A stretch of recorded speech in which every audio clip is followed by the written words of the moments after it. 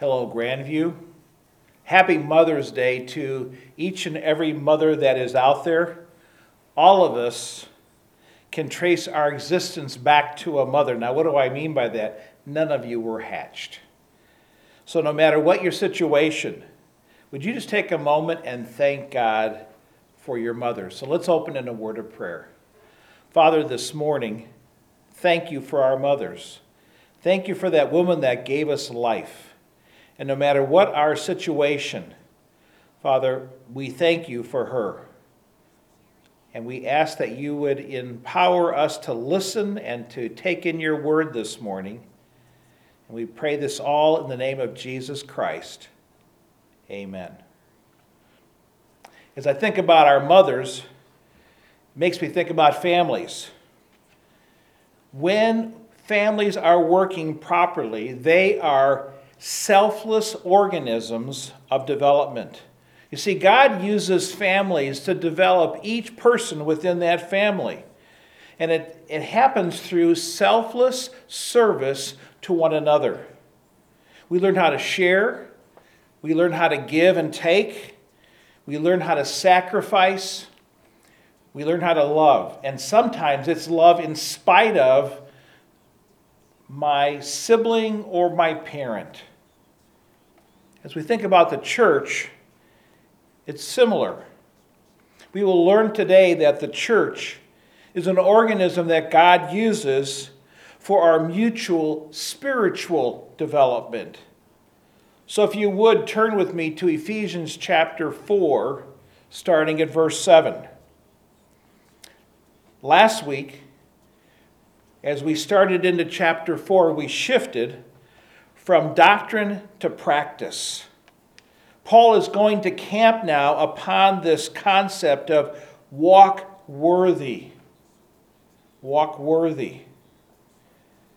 He is going to remind us repeatedly in these next few chapters that we need to remember who we are in Christ, all that he's done for us.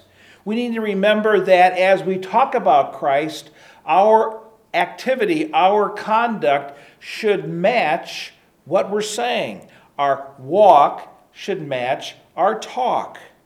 And so last week we talked about how we need to walk in unity. And that's because of all the things that God has done for us. We're one in Christ.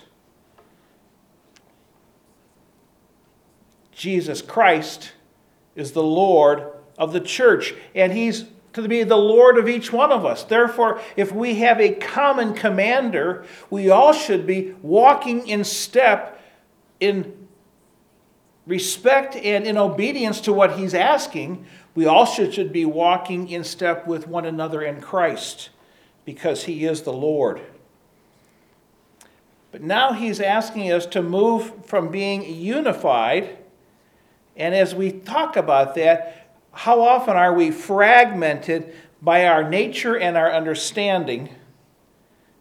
Paul's saying this is not just theoretical. But in real life in the body of Christ. So the question is, what tools will he use? What enablements do we need to walk worthy in unity? And we're going to move from unity today and how we are all the same in Christ to how we now are different from one another. And he calls us from unity to building that unity by using the diverse gifts that he's given us as part of the body of Christ. Ephesians chapter 4, starting at verse 7. But grace was given to each one of us according to the measure of Christ's gift. Therefore, it says, when he ascended on high, he led a host of captives and gave gifts to men. In saying he ascended, what does it mean but that he also descended into the lower regions, the earth? He who descended is one who also ascended far above all the heavens, that he might fill all things. He's going to talk about the distribution of gifts in chapter 4, verses 7 through 11. And in verse 7, it says, all saints are gifted to serve others spiritually. See, God gives gifts of grace, and that's the ability to serve God and to serve others. And each one of us has been given that gracious gift of ministry. This grace enables us to use our spiritual giftedness in each other's lives. And each one of us has been given a different responsibility within the body of Christ. But notice in the text it says he gives to each one of us. It's as if Oprah were still on television, and it was that special day once a year when Oprah's favorite things are talked about, and all of a sudden she would say, and you get a car, and you get a car, and you get a car, and everyone in the studio audience got a vehicle. In the body of Christ, every believer gets a gift. Sometimes more than one, but you can count on at least one for each one of us. And therefore, if you're sitting as part of the body of Christ, you cannot say, he left me out. Because the text says, all saints are gifted to serve others. He says in verses 8 to 10 that all individual gifts have a spectacular origin. This refers to Psalm 68. And in this psalm, a military victor has the right to give gifts to those who identified themselves with this commander that's now victorious. In verse 9, there's a question. The lower regions. This is contested. This is not clearly understood. And I can't admit that I have solved it all, but there's three options here. When he talks about Christ descending into the lower regions, it could mean that he went from heaven through incarnation to be with us. It could mean that Christ went to Hades between death and resurrection. We say in the Apostles' Creed, he descended into hell. The third option is that this talks about his death and burial. And I think of those three options, this makes the most sense for this passage. In verse 11, it says, he gave apostles, prophets, evangelists, shepherds, and teachers. And what he's saying is, gifted leaders are given to the church. See, he's still talking about gifts. But in here, the gifts are people. The gifts are leaders within the church. This is not a spiritual talent. This is not a special endowment. These are people that he has gifted the church with. And the first two, apostles and prophets. These are foundational gifts of the original church there after Pentecost. The apostles carried the gospel message with God's authority. The prophets revealed God's truth until Scripture was complete. It is my belief that we, to this day, now do not have apostles and prophets as mentioned here. But there are two other gifted leaders given to the local church, evangelists and shepherds and teachers. And by the construction, many believe that shepherds and teachers talk about the same person.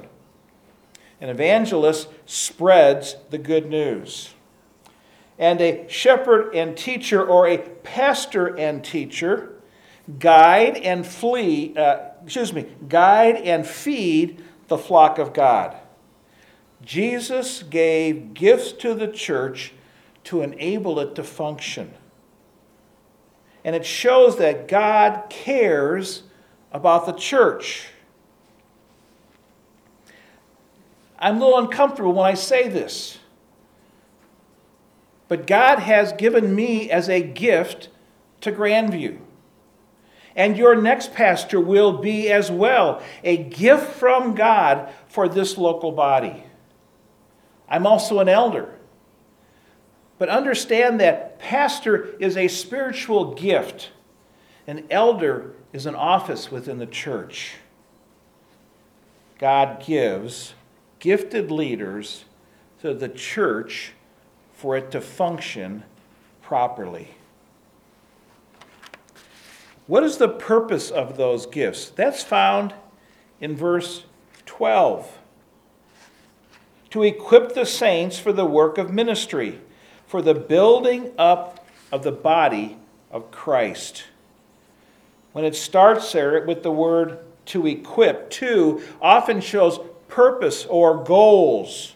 And so there are three purposes that God gives gifts to the local church. One is to equip the saints. That word equip is very interesting. It means preparing, mending, or restoring something.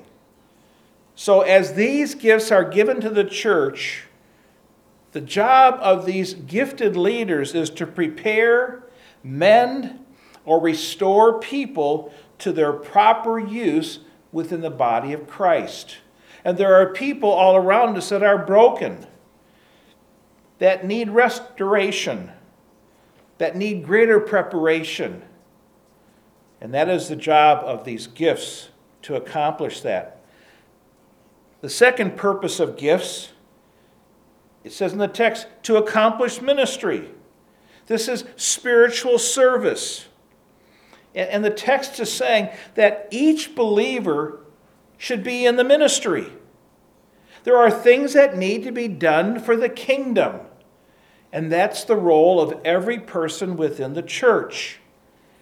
The third purpose of these gifts, and these gifted leaders especially, is to build up the body of Christ. The purpose of gifting believers to equip other believers for ministry so as to give them stability doctrinally, to give them stability practically, and to lead them into mutual building up of the body of Christ. The word is edification, to build up the body. The question is, how long will this growth process continue?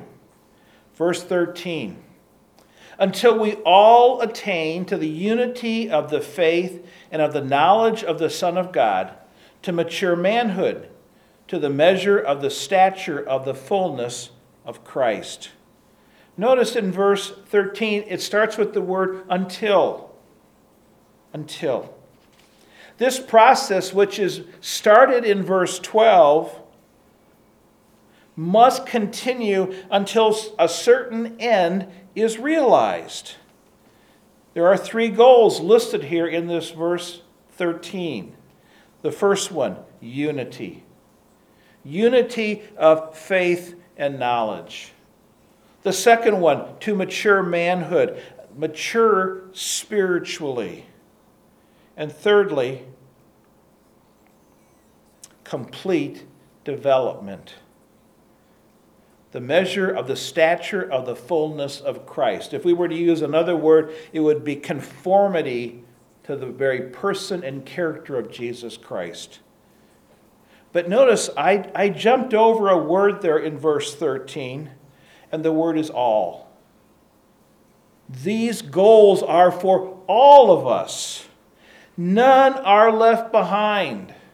And if there's someone within our body who is lacking unity, who is immature, who is not more like Christ, then they must be brought along.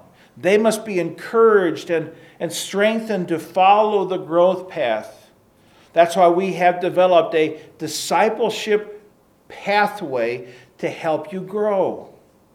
And if you need more information, please send me an email, and we would love to send you an assessment that you can take on your own. Now, how long will this growth process continue? what is the results of this process? It's spoken of both negatively and positively. Negatively, starting at verse 14. So that we may no longer be children, tossed to and fro by the waves, and carried about by every wind of doctrine, by human cunning, by craftiness in deceitful schemes. See, the ultimate purpose of gifted people is to bring people to maturity in Christ. And the lack of results, because this process is not being applied to this person, which is their choice. There are 4 things that happen according to verse 14. The first one, helpless immaturity. So that you may no longer be children. And that word for children is an immature infant. An infant of an age that it can't even speak yet. Which speaks of their helplessness.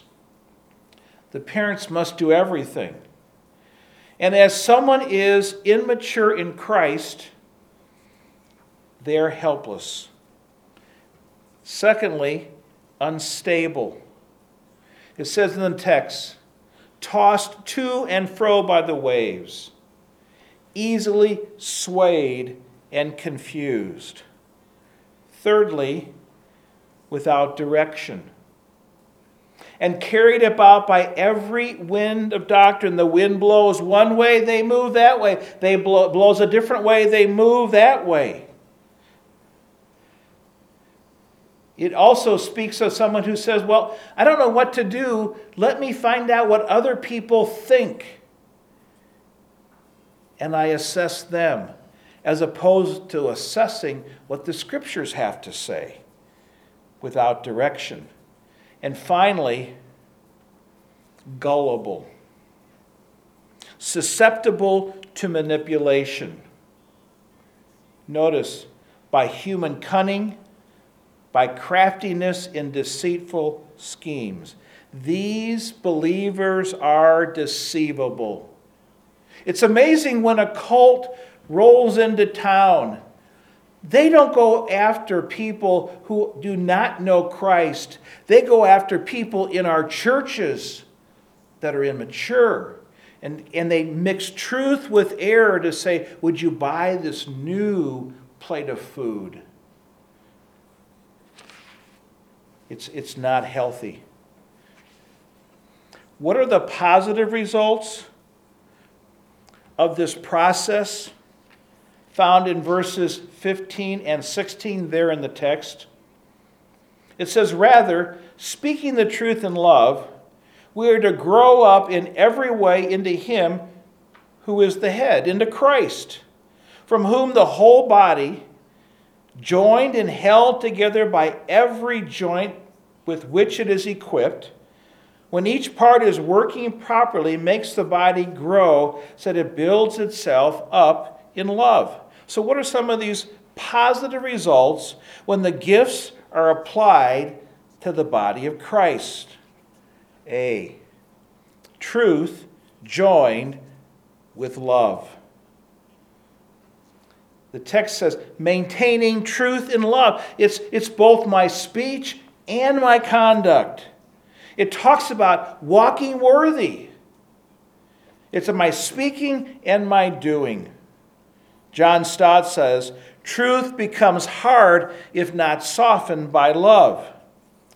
Love becomes soft if it's not strengthened by truth. The apostle calls us to hold the two together in tension. Truth joined with love. Think about your own actions. Are there times that you are so truthful, you are harsh?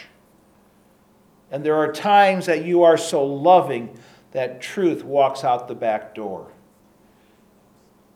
The mature thing to do is to hold them both in tension. The second result, positively, is continued growth. It says we are to grow up in every way into Him who is the head.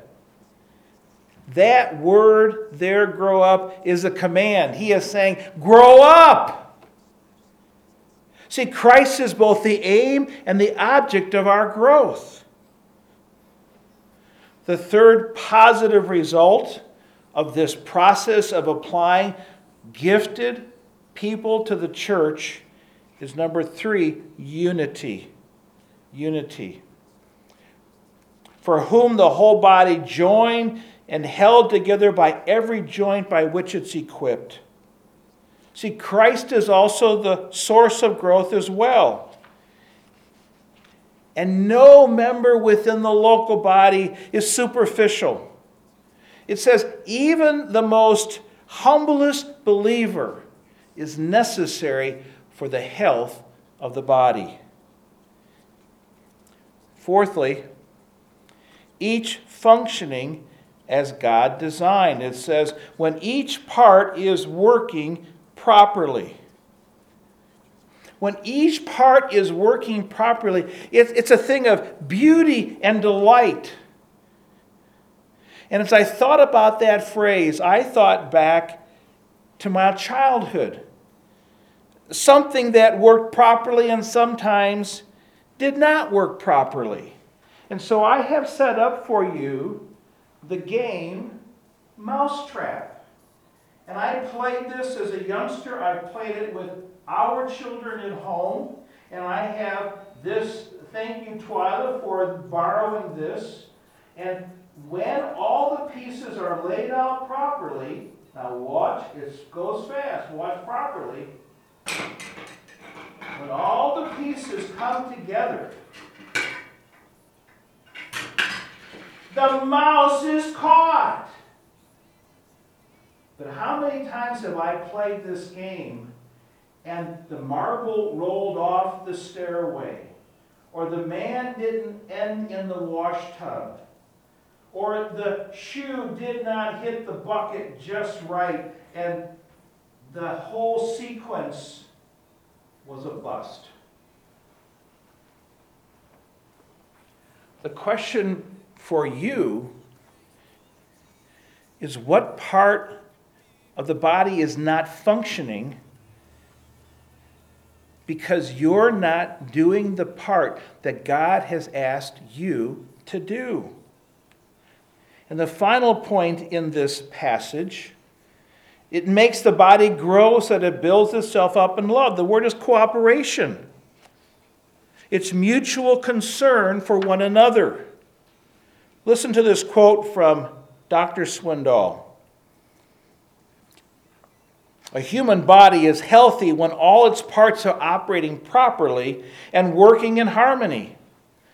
Similarly, a church body is healthy when all of its members submit to the lordship of Christ, walk in the Spirit, contribute to the community with their gifts and talents, and live in cooperation with one another.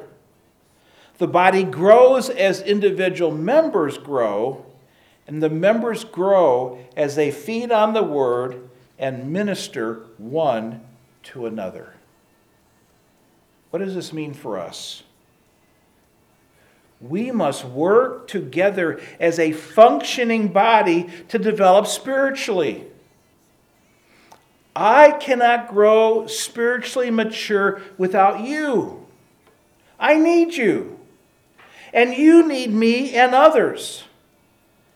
And therefore, we must walk worthy in a mutual spiritual development. Don't isolate yourself. Now, that is hard during COVID-19. But we do have phones and we do have emails and other ways of connecting with other people that are part of the body. Are you using your spiritual gifts to build up the body of Christ? I need to tell you something. People have been working behind the scenes while we have been apart to strengthen the body and to also improve our building. They have not hidden their gift.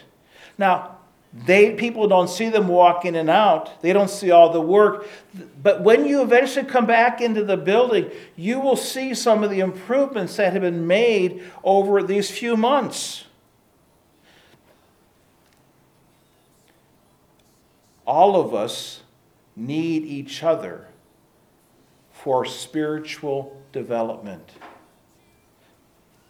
Secondly, all of us have received gifts of grace and a responsibility to build up the body of Christ, God's family, the church.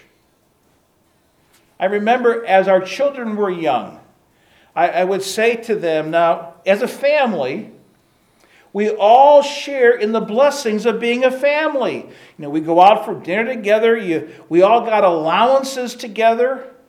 We took trips together. But then I also said, therefore, since we share in the blessings, we all share in the chores of maintaining this family.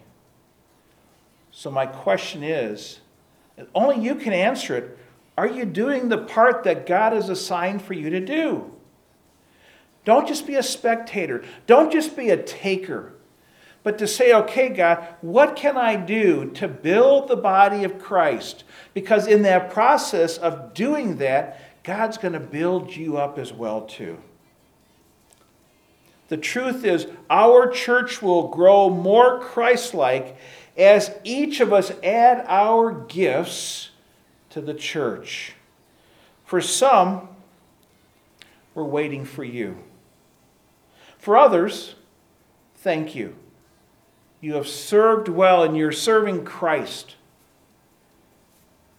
May I remind you, we are called to walk worthy in mutual spiritual development. And we need each other in this process. I cannot grow alone, and neither can you. There are certain things you can learn, but so much is learned in the crucible of being a part of a church family. So roll up your sleeves, ask the Spirit to empower you, and dive in. Let's pray. Father, thank you for this reminder today. All that you've entrusted to this church and every church with spiritual gifts to do your will. Father, there are some who work heartily unto you, and thank you for their service. But there's a few who don't know their place or who have been hurt in the past. Father, would you encourage them today? May there be a new part of the work going forward from this point. We pray this in Jesus' name. Amen. Thank you.